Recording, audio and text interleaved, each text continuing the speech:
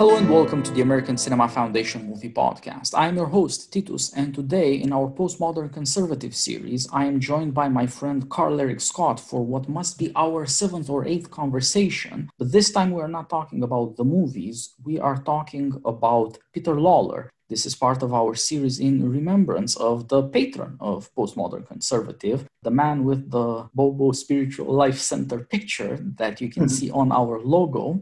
He was a big friendly critic of Bobos, the bourgeois bohemians that make up the new American elite. And so we have decided, the team at PomoCon, as we were in our last incarnation in National Review Online, to talk about some of our experiences, what we have learned from Peter, from his thought, from his books, from his style of writing and his style of learning, as he liked to call it. So without further ado, let me introduce you to friend and member of the American Cinema Foundation, Carl Eric Scott. Hey, Carl, we haven't talked in a long while. It's been a while. We haven't talked since this crazy 2020 year started unfolding. You wanted me to introduce myself? Yes, what I've learned most from you, aside from Plato and Tocqueville on democracy, is rock music. And that's not something most academics have an academic interest in. It's one of the reasons I admire you and feel I am not such a loser for listening to music and thinking about it. It meant something to me over the years. And I've taken every chance to recommend to other people your rock songbook. And of course, we'll be talking about that at length. But first of all, tell us about your meeting with Peter and your pursuits as an academic. Right. Well, thank you for doing this. I'm kind of a Generation X academic who has never really landed solidly in any institution. Has to do with kind of the institutional biases and just kind of dysfunctionalities going on right now. So my most recent gig was in Provo, Utah. I live in Provo, Utah, the Mormon headquarters of the world. Peter Lawlor once said, if our job is to perpetuate the species, Provo, Utah is where it's at. So that's where I'm at. I was working at the Utah Valley University Center for Constitutional Studies. And I live in Provo with my wife. We're not doing our job. We have no children. So I worked at University of Virginia, Skidmore College, Washington and Lee College. So I've taught in a number of different institutions, currently in between jobs, and I'm working on a book project called On the Nature of Democracy. And, my relationship with Peter goes back a ways. I was his main co-writer, as it turned out, with Postmodern Conservative, or one of the main ones. Pete Spiliakos was also very involved, and you got involved towards the end there. So how did you meet Peter, and what struck you? You seem to have so many interests in common with him. Of course, Tocqueville and Plato on democracy and pop culture, and following the American scene with a friendly, even if a critical eye to the music, the movies, etc., that I simply thought you guys were a pair. How did this dynamic duo come into being in the first place? Mm-hmm. Well, I was in New York City at Fordham University when I first met Peter. I had gone there to study political philosophy. I had just come from the kind of citadel of great books education, St. John's College. I had attended the New Mexico campus as part of their wonderful grad program. Fordham was at the time where Mary Nichols was. She's a scholar of Thucydides, Aristotle. She also did some really good work on film. And that's also where I met Paul Seaton, who I know you did a recent podcast with.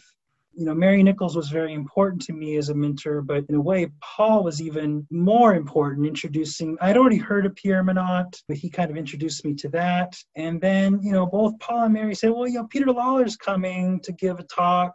This must have been back probably 2000. It just was really impressive. I mean, when I came to Fordham, I was still a Democrat. I was a pro-life Democrat. I read The New Republic probably religiously. And so the kinds of things that writers would talk about there, I was impressed that Peter knew so much about those topics. I was sort of expecting something more in the area of political philosophy. He went into this thing, had to do with the bourgeois bohemians, the Bobos, and he had this riff on, in retrospect, it doesn't seem like much, but at the time it was fresh, saying, it's really funny, these same people who are all about, slavery and mastery, kind of kinky stuff and sex, are also about being, safe sex and consensual. So it's kind of this contradiction. You want danger, but you also want consensual safety. And so that was just kind of the playful and yet profound thing that he brought to the table. So we immediately connected. think another connection was I was really getting into learning about Tocqueville at the time. I knew that he was a very important scholar in that. Later, I learned extremely important scholar in that. I think really his book, The Restless Mind, is on my list to be kind of the number 2 book on Tocqueville in terms of commentary. He also did some important collections on Tocqueville. Another connection for us was we took religion seriously. My background is kind of evangelical Protestant. I'm currently a member of the Anglican Church, and both Peter and I learned a lot from Pascal. I wrote my master's essay at St. John's on Pascal, and so on my own, I had discovered some connections between Pascal and Tocqueville, and that's really one of the things that he emphasizes the most in his commentary, is how much Tocqueville got from reading Pascal. Rousseau also, but Pascal is kind of the most important interlocutor. So there was just a lot of things that immediately connected us. I suppose we didn't really start working with one another until Postmodern Conservative, but that's my initial encounter with him. So then let's talk about the Tocqueville-Pascal connection and the restless mind. You're right, Peter still is, I think, the prominent proponent for this view that was also very neatly summarized by Solzhenitsyn in his Harvard address, that he hears beneath the happy talk of America and the consumerism, the existentialist howl of despair. And of course, that if we were born to be as happy as our capitalism is trying to make us, we would not be born also to die. That cannot but cramp our style. So we somehow have to account for this. Why Americans are so restless, the big Tocquevillian theme. How can we be so restless in the midst of such unprecedented prosperity? How did this become a concern for you, and indeed an enduring concern until now you're working on this book on the nature of democracy? Yeah, for me, part of it was noticing certain similarities in Plato's fairly brief but very rich critique in The Republic of Democracy. It's Book 8, where you get a picture of Democrats as subjected to use a Tocquevillian term, inconstancy, constantly trying to change their life, trying out new things, kind of almost cyclically, randomly. And some other just similarities, I kept seeing them as I was reading Tocqueville. So the key text for really diving into that idea of an inconstant democratic character is a chapter in Democracy in America called The Restlessness of the Americans, why Americans are so restless. And you mentioned the fact of, death is a factor in there, but the big thing that seems to prompt it in that chapter is their pursuit of material well-being. So you get this account of Americans, constantly moving west. They can't really settle any place. They go from one job to a next. And this does track with some of the biographies you read of Americans at the time. John Brown, for instance, is an example of an American who goes from career to career and seems to not be happy with any of them. And so the natural question to ask, is why? Why are Americans so restless? And I think a superficial reading of that chapter says, the explanation is they're just greedy lovers of material well-being, keeping up with the Joneses. And that's part of it. But what Peter pushes towards, and what I was starting to see also, is that it lines up pretty well with what Pascal says about the need, you might say in a universal sense, of all humans for diversion. Pascal says, we know that the human condition is one of misery, that we're going to die is the big one, right? And we're not really happy with our situation. And in fact, the people that know most of all that they're unhappy are those who ought to be in a position of being happy. So Pascal talks about the need that a king might have for diversion, that things like war or playing a game or this, that, or the other, this is all a sign that the king or people like him, the last thing they would ever want is to be in a room alone by themselves. So kind of like COVID times, but without the internet, right? That would be enough to drive you over the brink, says Pascal. And that's the primary motivation, Pascal says, for just about everything humans do. If you look at Pascal's account, it looks like this is something that's happening to the aristocrats more. That's why the example of the king is important. Tocqueville, what he does is he sort of shows it can happen to an entire people in prosperous democratic times. You've got your social mobility, you've got your political freedom, you've got a good, decent level of education and economic opportunity. And it turns out that the Americans, they might act happy, but you can kind of detect this unhappiness in their spirit. So that's the connecting point, you might say, of Plato, Tocqueville, and Pascal. And Peter's book, The Restless Mind, also connects it to historicist thinkers like Rousseau. Yeah, what's strange about this desire to divert ourselves is that we tie it with achievement. To give you an example that startled me, years back when I was touring America, I went with a friend to the Grand Canyon. In America, pilgrimage is not to religious sites, it's to natural wonders. It's the great natural park Southwest primarily. And I think that says a lot about American characters. Americans realize that the savagery of the land somehow corresponds to the savagery of the American heart. But there's something true in the fact that the world isn't interested in you. There's somehow something grand and indifferent. And that's, of course, a great condition of American ruggedness. And when I went to the canyon and we hiked the Bright Angel, my friend told me that one of her hiking friends set a record for going the 10 or 12 miles or whatever it was in 6 hours or so. And it immediately occurred to me that's a very American thing to do. The whole point of going to the Grand Canyon, of course, is to look around, to go through it, but to look around. But you're never going to see anything if you're speeding through it. But if you're not speeding through it, I mean, death is catching up with you. And so this guy was way more interested in setting a record and beating his record than being at all aware of where he was. Achievement somehow manages to detach us from ourselves and from our circumstances because it gives us this sense of having gotten something done, maybe something worthwhile, maybe not, but setting purposes and chasing after them is how we understand keeping alive even. That's a very crazy way of thinking about life, of course, since the things that we most care about are the ones that change least. Right. So the example in Tocqueville is a fellow who makes a big deal about working on his retirement home. He brags about it and builds it and plans it. And he finally gets it done and he sells it and goes somewhere else, So, I think that constant setting of goals, you can't just call it greed or materialism or competition. There's something else going on. Again, Pascal works well to explain it. There's a need to divert oneself from one's own kind of confusion and misery if you try to think about, where you stand in the ultimate scheme of things. Is there a God? Where do you stand with God if there is one? All of those things are topics that the modern man likes to avoid. And Pascal suggests this is not really such a new thing, that it's kind of a perennial thing, but the modern circumstance aggravates it in two ways. One, it gives more people more happiness. So bad news from this podcast is the more people that are more happy or have opportunities for happiness, let's say, the more vivid the kind of restlessness, the heart of our souls is made to more of us, right? James Poulos has a really good kind of Lawlerian meditation on this side of Tocqueville in a book called The Art of Being Free, kind of talking about the craziness of America. Lawler also attached it to theory, to things like Rousseau.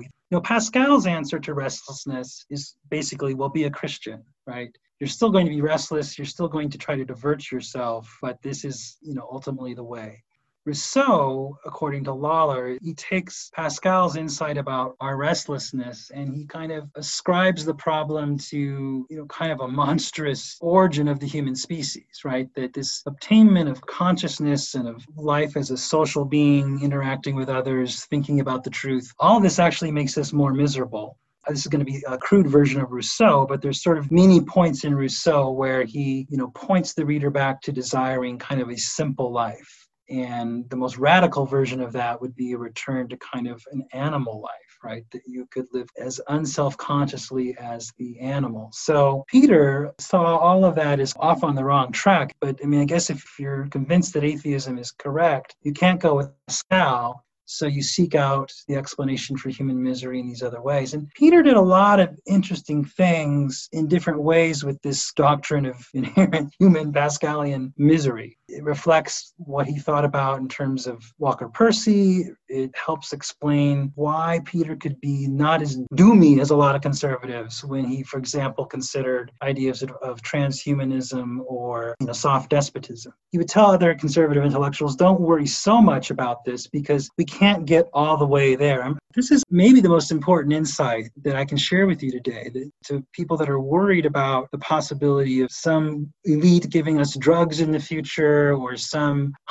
internet setup where we can completely divert ourselves from our misery and enter a full-on soft despotism of the sort described towards the end of Tocqueville's Democracy in America. Peter kept saying, you're going to have someone administering the system. You're going to have someone administering the drugs. And those people are going to know the score, and they're still going to be miserable, like Pascal's aristocrats, like Tocqueville's Democrats. And so there's no way you ever get to this final place where everything settles down. So the good news, you might say, about, since it's 2020, I'll talk about our socialist theorists, people who are longing for revolution.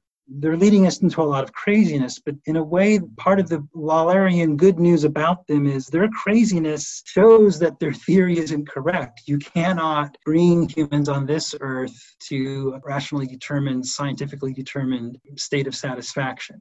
That's part of his things are always getting better, always getting worse thing. But I think his theory was open to things could get a lot worse for a while. But ultimately, that human restlessness is a plus. Peter used to say something like, things are getting really bad, thank God, right? Because when things are really good, that can be in a strange way more disturbing for us. I was recently reading his piece on Tocqueville begins with Tocqueville's meditations on the 1848 revolution. And Peter's first chapter in the Restless Mind book is called Socialism. And he shows how Tocqueville was very much opposed to the socialist doctrine. But in a way, their attempt to overthrow everything in 1848 France kind of gave Tocqueville a spiritual shot in the arm. He was not so happy with the bourgeois at peace regime that existed prior to this socialist push for revolution. So maybe that's another bit of good news for us in 2020. Our fellow citizens' insanity is a sign that they are still fundamentally human in that Pascalian, Tocquevillian understanding. Yeah, I think that's right. In his scholarship, Peter always liked to find what great authors had to say in a personal or confessive or unguarded sort of way, so that you wouldn't leave it merely a doctrinary statement. And so when he looks to Tocqueville, he does pay a lot of attention to his memories, the souvenirs, which chronicle his political activity, France in the mid-century, and indeed he alludes to in the 1848 preface he wrote to Democracy in America, where he says that the author of these pages has a right to say that he saw all of this coming, that there is something deeply disturbed in a bourgeoisie that thinks democracy, which has wiped out the church and the kings and the aristocrats, is now going to stop in face of the bourgeoisie.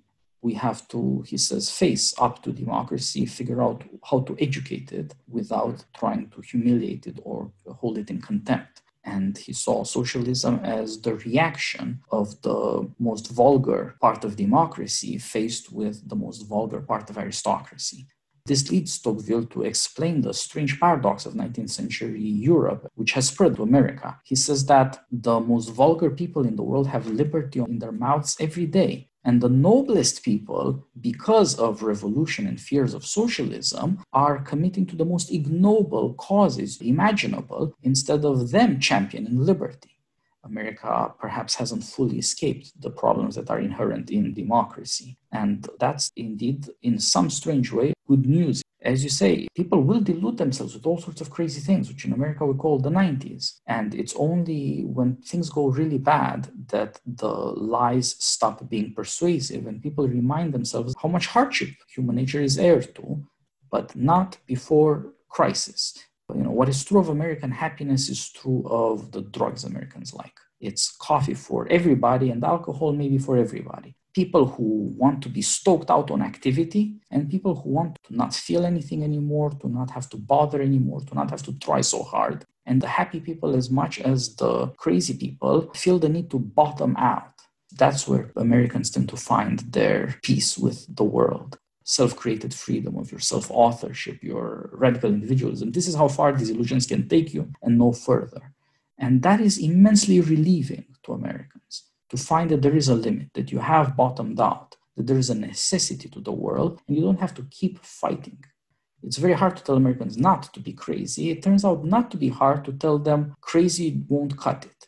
That's why Americans love so many crazy musicians, Christianity in American music is often Johnny Cash, or the patron of country music is Hank Williams, who lived a short and pretty miserable life. Yeah. Very soulful, and it turns out you can't be soulful without much misery. It's why the American music is blues, the music of miserable people, and it could not have been generalized if it didn't turn out that all Americans have a lot in common spiritually with Black people who nevertheless had a unique history. This crisis will make people somewhat more serious. It's a hard thing to say to people since everybody wants an easy way out, but it is easily verifiable. This is why Tocqueville and Pascal have such currency. This is why Augustine, back of them, has such relevance to American concerns. And it's so plausible whenever people get to hear these things. They cannot but nod along and say, yeah, them's the bricks. And over and against that, Peter saw Rousseau. And Rousseau typified for Peter modern theory, the first man to promise that indeed we might be able to put an end to the whole drama, to the whole misery. You have a political solution to this, but there's also a more radical solution you might want to contemplate, because no animal is unhappy. As soon as you abandon faith in God, you can go back to being an animal or try it. There's nothing going to hold you back anymore. You just have to embrace the hopelessness. All the fantasies of our age have this abstract quality that Tocqueville calls materialistic pantheism.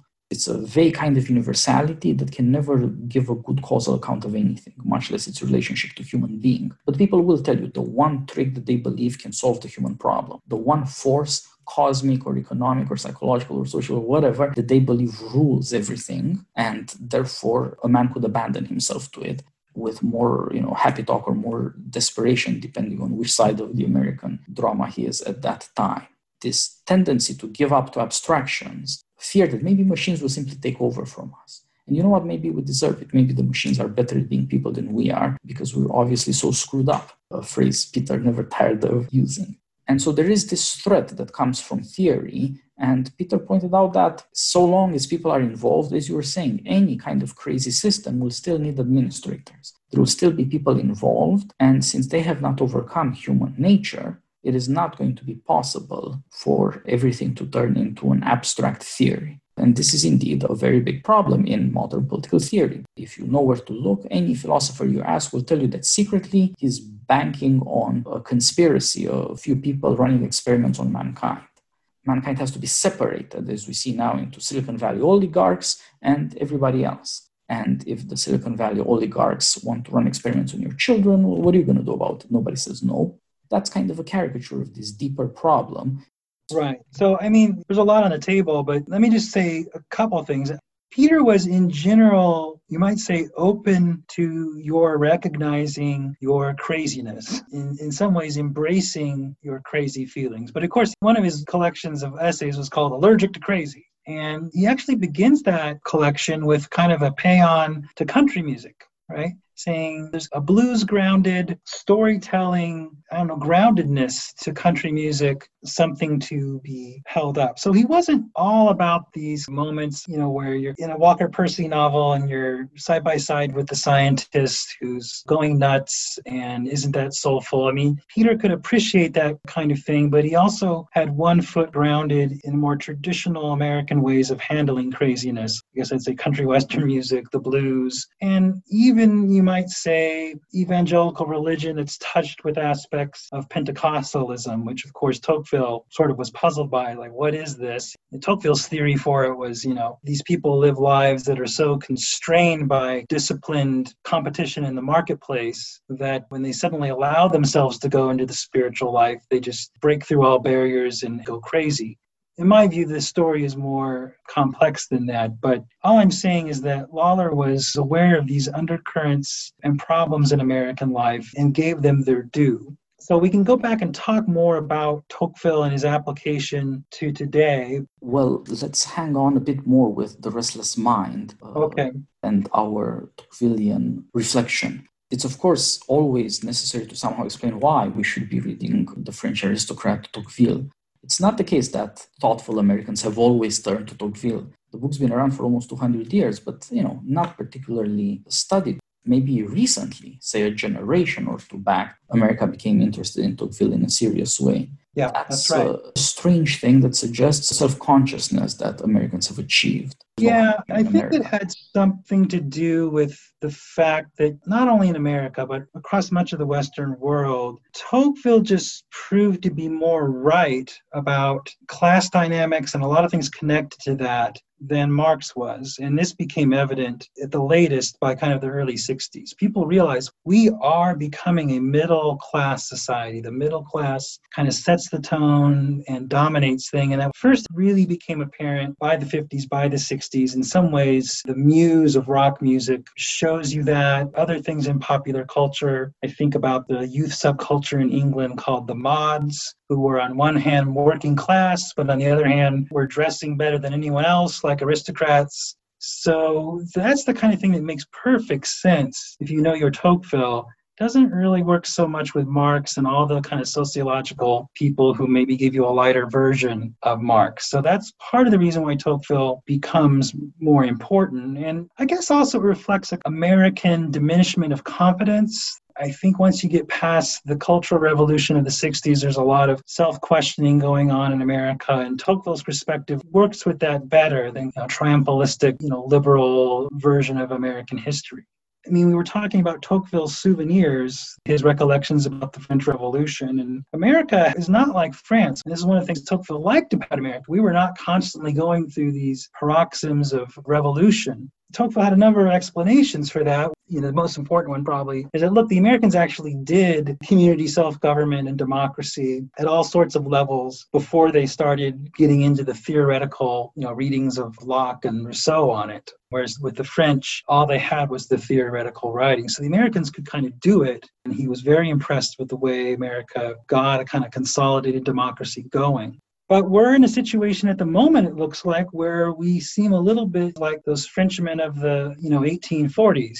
It's a little different. I mean, the French situation was one in which one of Tocqueville's teachers, Francois Guizot, had set the government up so that it was really quite oligarchic. To participate or to cast a vote, you had to be of a very high income bracket. And that made for a very bourgeois society. And you can see this very vividly in the Flaubert novel, A Sentimental Education. And it reminds me a little bit of the 1990s and the early aughts, where the key was which rich people are you making your pitch to, right? That was the way to get anything done in society. And I think that was the French society of the 1840s. And Tocqueville hated it. Tocqueville's, I just wrote this grand book on democracy in America. I'm about big politics, and all of our politics is just about these little backroom deals and tinkering at the margins, and we're ignoring the fact that we're not doing enough justice to these Republican socialist types who rightly want to be part of our system. We're not letting them. So that's part of the reason why Tocqueville, even though he didn't like the socialist revolution, the revolution of 1848 invigorated him and gave him a purpose again and made politics kind of great again. And maybe we're in something comparable, right? That the aughts, the 90s, really ever since we lost our automatic enemy, the Soviet Union, we've kind of been drifting. And it's become a very bourgeois, elite-dominated, money-dominated, luxury and entertainment-dominated society. And so maybe with things like Black Lives Matter and Antifa getting, in a sense, the upper hand, we're in a moment where some of us who have been maybe a little confused can rise more to the challenge. So that's one way of applying Tocqueville and what he describes in the souvenirs to the present situation. And it's the kind of thing that Peter really focused on, that even Tocqueville, this great man, had this kind of unease in him that was really only, you might say, medicated or mitigated by big political events. Yes, I do think that you can see in America, if you know where to look, that there is an entire generation of restless people yearning to act politically and who, even at their most impotent, are very sarcastic or outraged against the consensus that dominated America until recently, because they realize it was the shackles that prevented them from sometimes even thinking about politics or doing something as Americans for the common good. But it is a sign of being more serious about politics, just like, as we said, interest in Tocqueville is a sign of doubts that the great American victory really in World War II and the setup of a new America with big institutions for everybody big corporations, there's going to be big labor, there's going to be big government bureaucracies. Everything's going to get done by sort of military, sort of techno experts. And that gradually collapsed from the 70s onwards. And it was only when some of the urgency of dealing with that collapse, like trying to save the economy or beat the Soviets in the 80s, only when that urgency wore off that people started thinking seriously about why the hell did this happen? How could our victories, putting us on top of world history, lead us to try to commit suicide in the 70s? But as you said, these two things are related, the loss of confidence and the reinvigoration of political interest.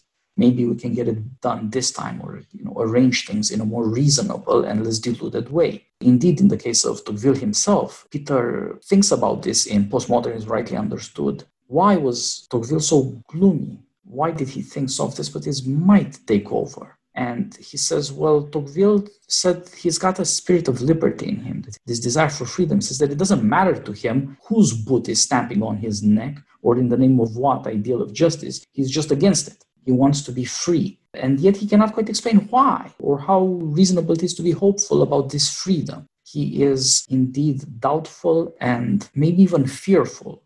Certainly, as you can see on the conservative side of Tocqueville studies, primarily it's people saying, oh yeah, this is America, it's soft despotism, maybe it's over.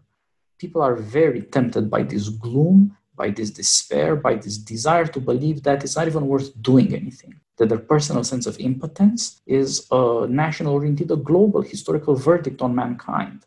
Yeah. Because people can't say to themselves, well, maybe I screwed up. And in the case of Tocqueville, you do see that he had a very strange, for a philosopher, commitment to political liberty. Yeah, I mean, Tocqueville at the end of the day is really, really against surrender to innovation. This kind of, there's nothing I can do, America's over, or I don't know, liberal democracy across the West and the world is over. He hates that kind of attitude and he thinks it's a spiritual disease of kind. And Lawler, in a way, he's not so much critical of it, but he makes fun of it. He draws on Percy as well, Walker Percy, to do this, this assumption that things can get so bad. And I think a lot of Americans right now are kind of stunned. And I don't know, they should just use this moment to maybe return to some more fundamental thought. With Lawler and Tocqueville, it was a real liberation for me in a different way. In the 90s and the early aughts, I was kind of, I said I went to St. John's College, the great book school, and that was after reading Mortimer Adler. And I really sort of thought, I'm going to go to St. John's, and like Mortimer Adler, I'll emerge this 21st century Thomistic type who's got all the philosophical answers, can correlate philosophy with my biblical belief, that this is just the responsible adult thing to do and it'll be great. But, what I found was that real liberal education, really grappling with the great books, with Plato, and maybe Pascal most of all, it really kind of, you don't have answers, right? Pascal's right that philosophy kind of makes you, or tempts you to become arrogant and deny your connection to the brute, to the animal. You can kind of theorize happiness. You can read Aristotle's Nicomachean Ethics or Aquinas' glosses on it and think that you've got the science of happiness coming your way, but it turns out not really to work for you. And it doesn't really even so much fit with the Bible either. When you really take religion seriously or are in interaction with religious people who are often screwed up in all kinds of unique ways, but also perhaps inspired ways. So for me, the Restless Mind book was really important for working through that. Peter showed me that Tocqueville, and we know that Tocqueville, he was raised Catholic, but at a certain point he just really went through extreme doubts, and scholars still kind of debate, well, where did he wind up? Was he a deathbed Catholic? Was he a partial Christian? I think probably the safest answer is the last couple of decades he was something of a highly heterodox Christian or theist, you might say. He had trouble with the incarnation and other kind of central doctrine. But what emerges from Peter's book is that Tocqueville used his desire for defending political liberty and for defending the possibility of political greatness as a way of diverting himself from fundamental thought, the kind of fundamental thought that Socrates, Pascal, and Jesus would force you into. That was important for me to see that was at least a possible temporary solution. There was reason to be merciful and understanding about that kind of position. Peter was not saying, no, Carl, you've got to be the hardcore Christian philosopher and figure it all out. And you've got to look down upon this political stuff and this how do I compute America stuff. Peter actually felt that the Tocquevillian path had something to it.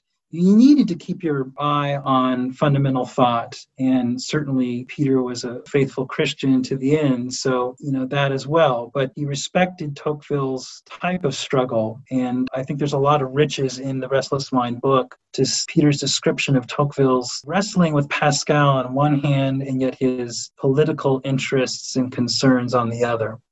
Yeah, Carl, I think that this is why Peter was so interested in all the things that ended up in postmodern conservative by way of observations of American society. What new crazy things are Americans up to? What things are they rediscovering or they should be rediscovering given their concerns? What goes on that reveals the American heart? Where can we see signs that Americans are grasping their way to being sensible? Or at least less deluded, first of all, about being crazy. Peter thought that American pop culture is actually not particularly sophisticated, and it's not as corrupt as people would say, especially on the conservative side. There's a lot of people who are honestly and sometimes in agonized ways wrestling with the fact that they don't know what to do with themselves, that it's not clear which answers work, because you can't look around to somebody and say, these people have it figured out, do likewise. There are not that many people who have it figured out, or they're not obvious in the public life. And it's not always easy to imitate people one admires. And so what Americans will do instead is try things out.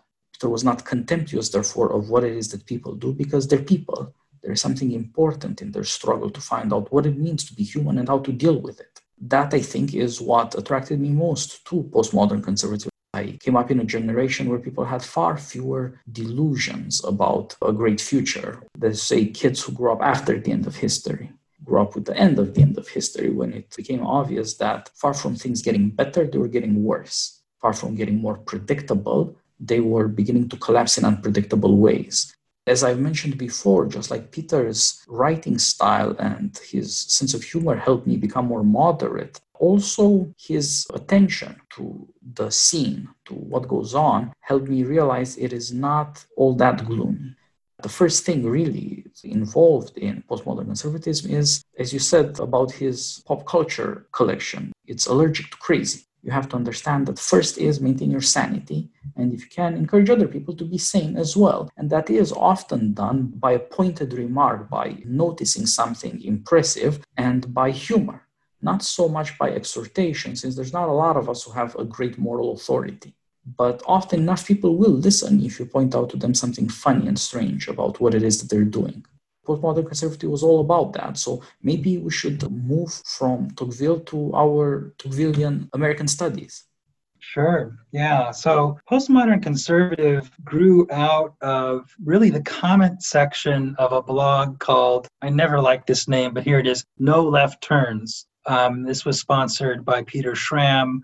People involved in Ashland were contributors. The comment section kind of took off because it was people like Peter, people like me, people like Paul Seedon, I can't remember who else, kind of chiming in. And so at some point, Peter talked to the people at First Things and got this idea for postmodern conservative going. It grew out of experiments with his own way of writing. If you look at the earlier Peter Lawler, books like Aliens in America, a book like The Restless Mind, it's fairly academic, but it's sort of in a fire hose type way, or it's maybe Peter takes you through paces that are kind of intense. In these essays, you're chugging along with, Marx and Rousseau, and suddenly the key to understanding them is some kind of odd interpretation of Shakespeare.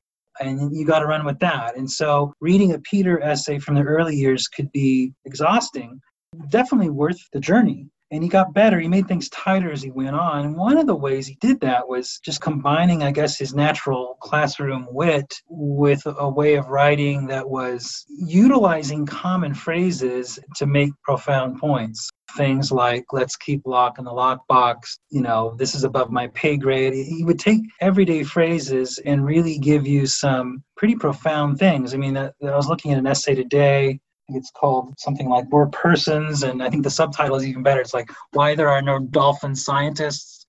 On the surface, it's just a little essay. I think he wrote it for New Atlantis. He was writing similar things for the blog he contributed to called Big Think, which was more techno-oriented And so he just found a way of having this kind of second voice that was more witty, more popular oriented. And he started trying that out on Postmodern Conservative. Now, initially, I can't remember James Poulis's involvement. He had a blog called Postmodern Conservative on his own, and he had learned a lot from Peter. And I think the title was taken from a Peter book of essays called Postmodernism Rightly Understood. Ralph Hancock was involved. I think it was designed to be we're going to be a little bit more political here than we are in our academic writings, draw out some philosophical ideas more. And when I got involved with it, I said, well, I want to do this thing with rock music, called it Carl's Rock Songbook, expressing connections I had seen between certain rock song lyrics and certain political theory ideas. So, one of the first ones that came to my mind was, thinking about the European Union and the idea of a world state or transnationalist governance. Obviously, I thought back to the John Lennon song, Imagine. Maybe you could, write something that would throw in some of the best of the political theory on this in a brief way and some lyrical analysis. I'd always been very interested in rock music, had all kinds of theories bubbling in my head about it. So that's the basic story of postmodern conservatism formation. Yeah, so postmodern conservative was both more theoretical than academia really is, more interested in thinking through implications of philosophical insights or arguments without needing to do so in a formal way, without looking for peer approval or respectability. And at the same not time, worrying about the footnotes. Yeah, exactly. Yeah. You didn't have to cite your authorities. And you could trust that everybody else involved would be to some extent interested and try to figure out, does this make sense?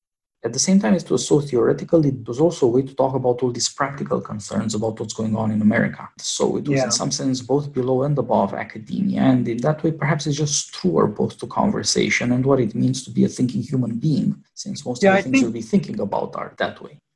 One real quick point. You were sort of alluding to the fact that Peter had a way of kind of just observing things about what was going on around him. His conversations with his buddies at Panera, or things that he would observe in various places. Certainly, as you said in the podcast with Paul Seaton, he used movies that way. What does this movie show me about this part of America? So he was very good. I was never quite so good at this. Let's just observe some of the things that are going on in America. Let's consider for a moment how they either fit or usually do not fit with the things that the theorists are saying. So postmodern conservative, for Peter at least, became a platform for sharing those kinds of observations. Yeah, and I think we can call this dissident conservatism. Hence even the very strange name postmodern conservative, itself a very Tocquevillian statement that the era of modern confidence, which in America really was the post-war era, is over. The notion that technical solutions are going to suffice, or on the other hand, the notion that national togetherness is strong enough. Any reassurance that was fashionable or widely believed for a long time had come under severe attack, and not because of polemics, but because people found it harder and harder to believe in it or to form specific projects based on those beliefs and act on them. So modernity became questionable. But at the same time, Peter was not interested in throwing modernity out, only in qualifying it or keeping it under control. So from his point of view, postmodernity had to be a recovery of pre-modern things, again, with the Tocquevillian notion that if you know where to look, there's a lot of aristocracy in America. If you look at the religion, if you look at the family, but you can't look at it from the outside or try to impose it on Americans. You have to be willing to learn from American practices and figure out what principles are there that people leave unacknowledged. Indeed, in America, decent men who are rugged individualists find it much easier to deny that there are any moral principles, not to say a natural law, than to accept that that's what's guiding them. That's why they behave in a decent and generous way. They will deny this.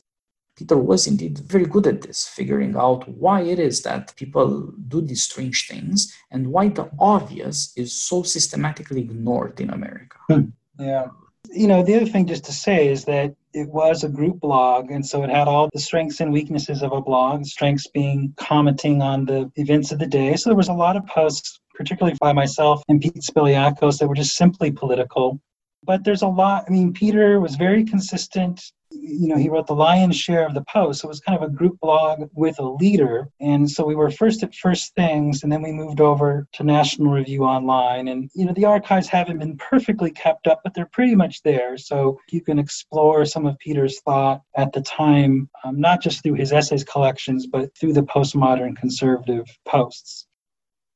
Yeah, I constantly look up some of these old things because even stuff from No Left Turns is still available. It is not indexed adequately, but you can find these things. And Right. of course, since Peter was so interested in pop culture, it's always easy to just Google Peter Lawler on some pop culture subject of interest and see what comes up. Look around. Yeah, he really got into the long series TV trend. So yes, he did. So indeed, there are certain strengths to this approach to what I call distant conservatism. It's friendly criticism. It's an acknowledgement that much of what Americans believe is good, and that what Americans instinctively believe about themselves, that they're normal people, is really the bedrock of American strength. It's just that this majority is precisely because it is in a certain way sure of itself, very bad at articulating it. There's nobody speaking up for the majority. The majority is indeed systematically divided by anything from fashions to ideologies to two different parties splitting up the majority.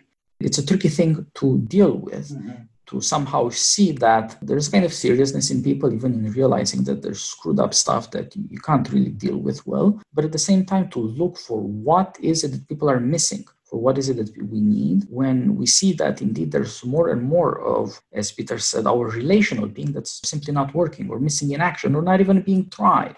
With the loss of confidence, Americans don't try so much to rebuild relational life.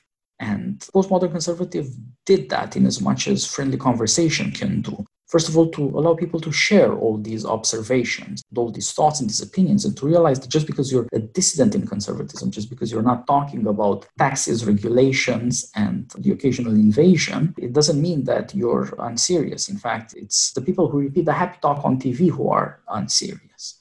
And I thought of postmodern conservative as a kind of investigation. If we were to ask Americans, look at America, what's going on, but ignored what all the celebrities are saying, what would we find out then? Oh, he's got some very good articulations, you might say defenses of what kind of in the aughts were called the ex-urban Americans, kind of more middle-class people in the South. And he made real efforts to try to articulate the way those people saw the world and to defend them against unfair presentations by people. I mean, he liked David Brooks quite a bit. He respected his books, but he had some criticisms of some of the things David Brooks was doing. And he was very critical of this one French intellectual, is it Bernard Lévy? I can never remember this guy's name, who kind of had this book where he travels around America, pretends to be like a new Tocqueville, and just not up to snuff. But I like those more down-to-earth defenses of Americans who might be coming from a more, lower class or lower middle class perspective, or maybe the upper middle class exurban perspective that doesn't have a lot of sophisticated taste. And so I was more I've got bohemian tastes and I'm interested in rock and I want to talk about, philosophers and stuff. And Peter was more, he could do that, but his perspective was more tuned in to ordinary Americans. And so in some ways, there's glimmers of the populism that informs Trumpism and also what's going on in Europe. Peter was one of the first people I know who saw it, or aspects of it, coming. Yeah, that's right. He had a lot of respect for ethical virtues and for practical life. Of course, given the stratospheric removal from life, typical of television, of the internet, Peter talked a lot about screens, how they depersonalize so much of life, how they encourage you to believe in fantasies, but also, of course, sometimes the advantages of them. In education, he pointed out how cheap it is now, if you want to educate people, to start classical education, because your screens make it possible for you to access the ancient wisdom that modernity has long suppressed or derided. But mostly he was critical of screens because they separated people from reality and from each other. And so he was usually inclined to look to the things that people dismissed or despised and see the good in them. See that a lot of poor people in a lot of poor or lower middle class or even middle class locales join there for the community and the fellowship. They do become in some way regulars and they know each other and it's all right. He was not just a Waffle House guy, he was also a Panera Bread guy, as you suggested. Right. So pleased to see it come to his little corner of Georgia. But I think he also saw a kind of connection between these things that you would also see in Walker Percy. It's not just the poor people who are needy in America. Rich people are also very, very needy. Mm-hmm. What the poor and even the homeless will find at McDonald's, the middle class will find at Starbucks. And in both cases, these people are desperate for human connection. Instead of organizing more and being proud of knowing each other, they're kind of ashamed of themselves. But that's why these things are such successes. Indeed, American materialism always has a kind of spiritual need and a belief that things could be worked out in a specific way. Peter wasn't quite as inclined to this level of abstract theory, but he had the touch for it. He was effortlessly able to notice all these sorts of things in his life or indeed in pop culture. And I think one of the reasons he was so interested in it is because he knew that he would be able to judge what's real and what's fantasy in pop culture. And if you do not have that kind of judgment, well, the easiest thing to say about conservatives is that they're Philistines. They really would rather do their taxes than read a poem, much less try to interpret one. Whereas the American heart beats to these things. TV shows and pop music, and that's where people go for the education in regard to love and friendship and hopes and dreams and desperation that is systematically denied to them in society. I think, this is our path to your own work, Carl's Rock Songbook, and your views of the importance of rock and roll and rock music as the identity of the middle classes since the mid-century. Yeah, so Peter was in tune with what, I don't even like to use the phrase common man, but he was in tune with what he observed his fellow Georgians interested in, country music and whatnot. And he would say interesting things about that. But he did have respect for his fellow eggheads intellectuals who kind of would go off into Shakespeare or Flannery O'Connor. Well, he loved Flannery O'Connor, given the Southern connection. But if people would go off into kind of more typically bohemian things, he respected that. It wasn't his main beat. He left that more to others. So the songbook was prompted really by a post of his where I think he was just impressed by the fact that Dylan was still putting out, albums. And he said, so who are the greatest, longest lasting, rock groups besides Dylan? And he mentioned Bruce Springsteen. And there was some discussion of that. And in the course of that discussion, I grew up kind of a Generation X rock hipster, so very connected to the aftermath of the punk explosion and alternative scenes. And I was also involved in these very underground scenes in Southern California that were very much revivalist, very much into kind of old-time rock and roll, rockabilly, or garage music was one of the terms used. In retrospect, those little scenes were right about a number of things. They were right that analog sound is better than digital sound. Most people have come around to our point of view on this by now. And the other thing that you saw by being involved in those little scenes was that there was a great deal of awareness, even by the late 60s, that you really had lost something in transition from rock and roll, good time 50s dance music, to rock. This kind of intellectually serious thing. Jim Morrison just came on the stage and said something incredible, and it's going to shake your whole viewpoint. And so that's a lot of what I brought into the rock songbook. My kind of weird stance was, look, rock and roll and the old-time blues and the old-time country, that stuff is superior to rock music. It really is. It's better rhythmically. It's better to dance to. You're going to just be a healthier person for listening to that stuff. And then I could never fully feel this, but I guess intellectually I always believed that classical music was superior also, or maybe the finest jazz. So rock music for me was the place of the middling person, the person who was a little bit aristocratic, a little bit democratic, couldn't really pretend to be an old-time country guy or blues guy. They had dabbled with some university education. They wanted to throw some university ideas into a 3-minute or maybe now 5-minute pop song. And, someone like Dylan made some important breakthroughs, particularly in songwriting lyrics, to allow those kind of innovations to happen. And so that gives us a 60s rock explosion and then the further outgrowths out of that. So all of my songbook posts were always thinking about those bigger issues, but they're also just taking each song as it came. What can we learn from the Kinks' Waterloo Sunset? Or what's the philosophy implicit in Bob Dylan's Blowin' with the Wind, even though it's kind of a folk song? So that's what my songbook did. And Peter was very supportive and was an interlocutor, but he, at a certain point, when the talk got a little too hipsterish, he would back off and say, well, that's your expertise. I do want to mention one other influence on my songbook. There's a line of American critical thinking It comes ultimately from Ralph Ellison and Albert Murray, both Black novelists and deep thinkers about the Afro-American experience. And it goes through a woman who's not gotten enough attention, Martha Baylis. She wrote an absolutely stellar book on kind of American pop music called Hole in Our Soul. And it's really the best case for saying the old Afro-American stuff, rhythm and blues, you might say rock and roll, even if you look at it carefully, country, if you look at some of the influence coming through it, it really had some powerful things going on in it. And it did start to get worse as you proceeded into the 70s and 80s. People lost touch with some of the skills. And it happened in the 60s a bit, but it particularly happened in the 70s with punk, that people brought in what Baylis called this kind of perverse modernist aesthetic. So kind of going back to something like Dada in the 20s.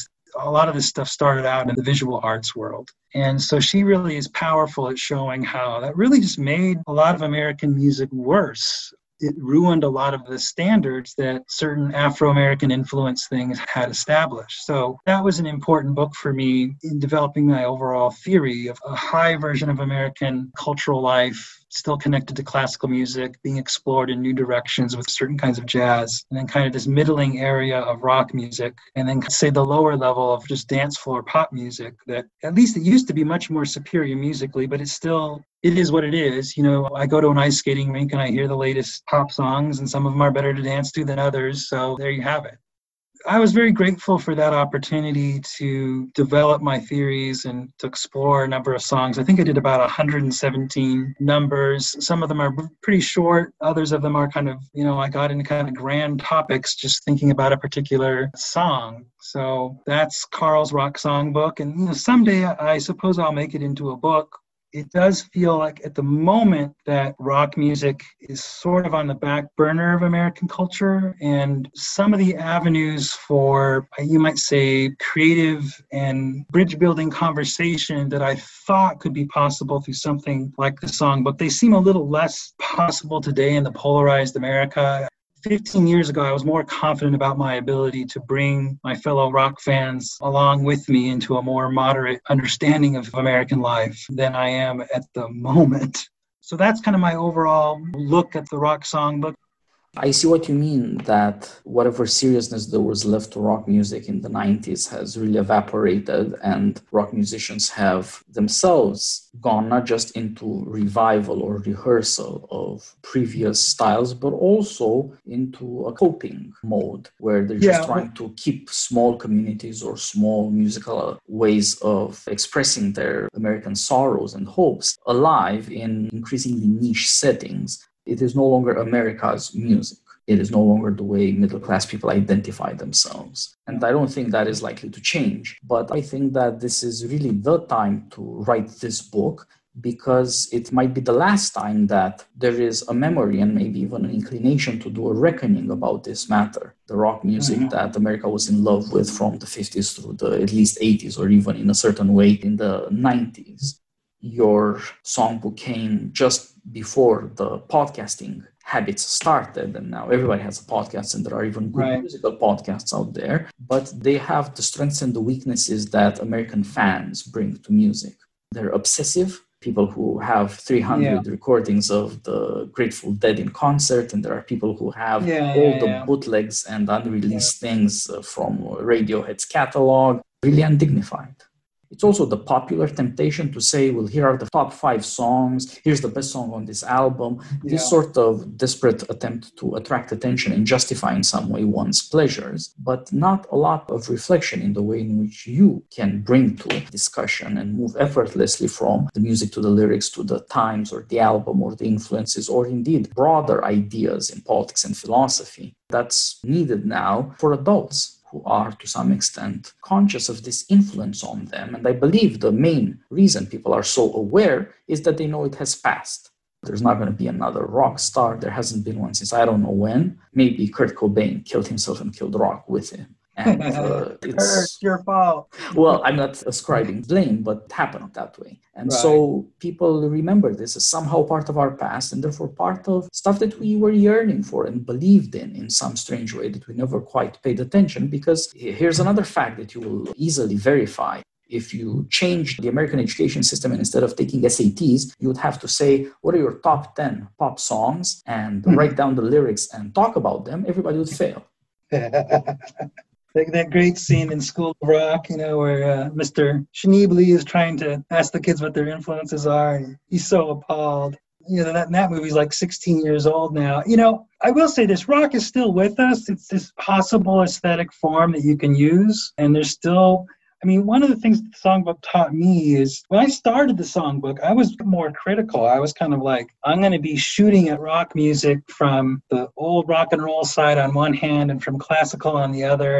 And I'm really down on rock. But as I worked on it, I just wound up having more sympathy for its better artists and became interested in a number of the newer groups, the millennial generation groups. And I feel bad for them. The good groups hardly ever get any publicity, but they're there. And now COVID, with the lockdowns, I just know it's wiping them out. So there's going to be this big gap. It was already kind of dying down. It was going really underground. But I think, not being able to have these typical concert events in your small bar is just going to be devastating for a lot of these small groups. But the form is there. And yes, a lot of the groups have been doing what I call recyclement. There's not really much new you can do with the 3-minute, 4-minute, 5-minute pop song format. If you really want to do radical things, you've got to go out into discoveries that the classical and the jazz musicians have made. Yeah, people have been recycling things for a while now. And I think early on in the songbook, I just said, that's okay. That's all right. That's where we are. You kind of have to come to the realization, and this would be a radical thing to say in the 80s or 90s, but now everybody knows it, that rock is not moving us on ever new musical plateaus, right, of discovery and difference. That's what people really thought in the 80s and 90s, I can tell you, and it just proved not to be the case. And part of, I guess, being a postmodern conservative is to say that's okay, make the best of the situation as you can. You still have creative impulses. It might be that rock is a better poetic avenue for you than writing traditional poetry, for example. Make your choices and best of luck to you. That's, in a way, the spirit I wound up with in the songbook. And I'm grateful, for you to say that it would be important for me to put it into a book and to allow people to think about it. The funny thing with rock, I think particularly for the boomers and the Xers, is it really did feel like something significant. It felt like a cause. And how you grapple with why it felt that way and why it didn't turn out that way, I think is useful and significant. Yeah, I happen to think that the transformations of rock music anteceded and foresaw much of the changes in American societies. Yeah. Partly for the obvious reason that this is where a lot of teenagers got their formation, and that matters far more than their parents will admit, or society, or intellectuals. Partly it's because the American press has so long been essentially celebrity worship. And on the other hand, when there were writers that knew what they were talking about, they were invariably partisans of that form of music, that they were simply unwilling to say anything serious about its limitations or drawbacks or what they should have reservations about. The music simply excited such passions and hopes, as you're saying, that the degree of skepticism like you can bring to your essays was not any more of interest than, reading the lyrics or persuading the singers to sing intelligibly, if at all possible. Yeah, I think that conservative, something like what Alan Bloom drew from Plato and Aristotle's philosophical observations about music, or you might look at what Whit Stillman noticed about social dancing. I have an essay that's going to be coming out about that pretty soon. You need that kind of critical look at rock to then have a willingness to maybe say, maybe I'm going to turn my back against rock. I'm not going to be that rock guy. I think you have to have that to really start to think about it critically.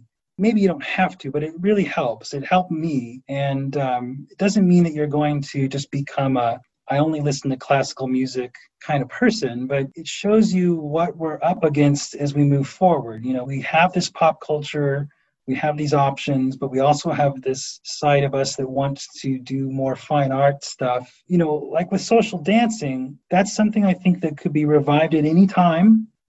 We got in this terrible habit in the 18th, 19th, and 20th century of saying, there's this sort of logic of history. One thing follows the next, and that's dead. Social dance is dead. That's just wrong. Human nature is human nature, and we can return to a number of these things. I mean, people are playing Mozart quartets today. There's no particular reason why it's horrible that a group of young artists might be sort of imitating Jefferson Airplane 20 years from now, or more healthily trying to get a social dance craze going so their peers will have something healthy to do and a good place to do courtship at. Yeah, in fact, we have some reason to believe that if we think hard about these things and what they revealed about America and why they fell apart, we might find practical ideas, because rock was a substitution for sociability and for relationality, and not just an engine of democracy. But it fell apart, and it's presumably going to be necessary to deal with things otherwise. There are still going to be young Americans. Everybody's going to want to listen to music now and then, and they will be therefore open to persuasion and gentle criticism from people who shared their loves. That was long neglected. It wasn't just that rock was in certain ways crazy, but the way it was treated in society was also crazy.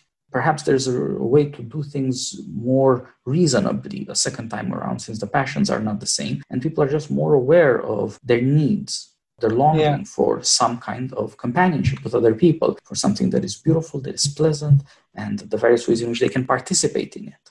Everybody at Postmodern Conservative has long been saying, you got to publish that book. Every time we talk, in fact, this comes up. Okay.